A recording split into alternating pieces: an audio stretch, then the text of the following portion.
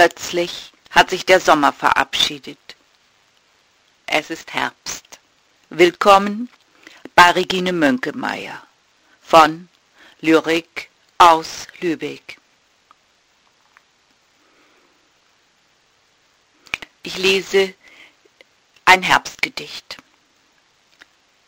Der Herbst ist ein Heuchler, schenkt mir alles Süße, rote Rosen und meinen Füßen einen Teppich bunter Blätter für den Verlust meines geliebten Sommers. Danke für Ihr Interesse. Pünktlich zum August ist der Dreischneuß Nummer 22 mit dem Thema Aufbruch erschienen.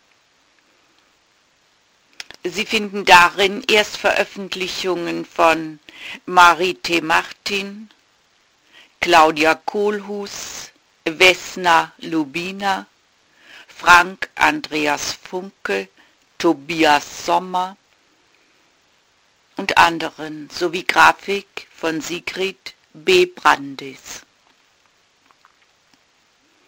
Ich lese Ihnen ein paar Zeilen aus dem Vorwort vor. Die Autoren dieser Ausgabe legen Proben von der Vielgestalt des Aufbruchs in ihre Hände.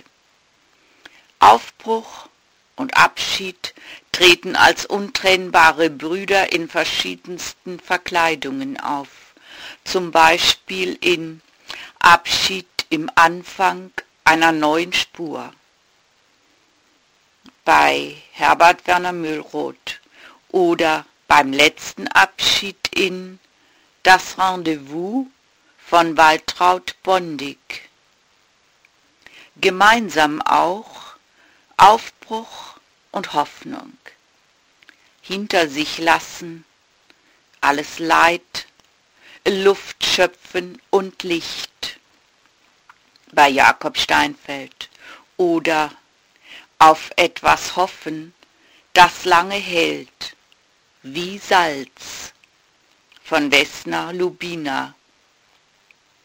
Unwägbares ist mit jedem Aufbruch verbunden, zeigt uns Marie T. Martin.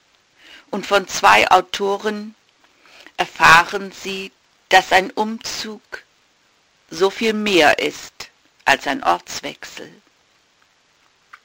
Ich hoffe, viele Leser finden Gefallen an den Texten dieser Ausgabe und rufe zum Aufbruch auf. Bloß nicht an Bodenhaftung zugrunde gehen. Von Jörg Lehmann. Wir haben Rückenwind. Von Monika Dick.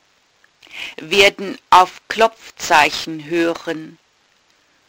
Von Tobias Sommer.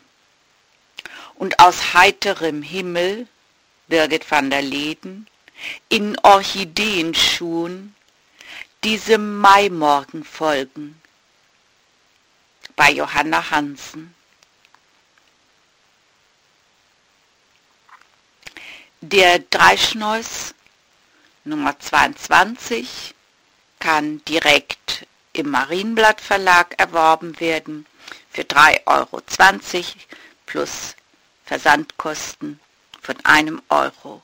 Außerdem können Sie den Dreischneuß in jeder Buchhandlung erwerben.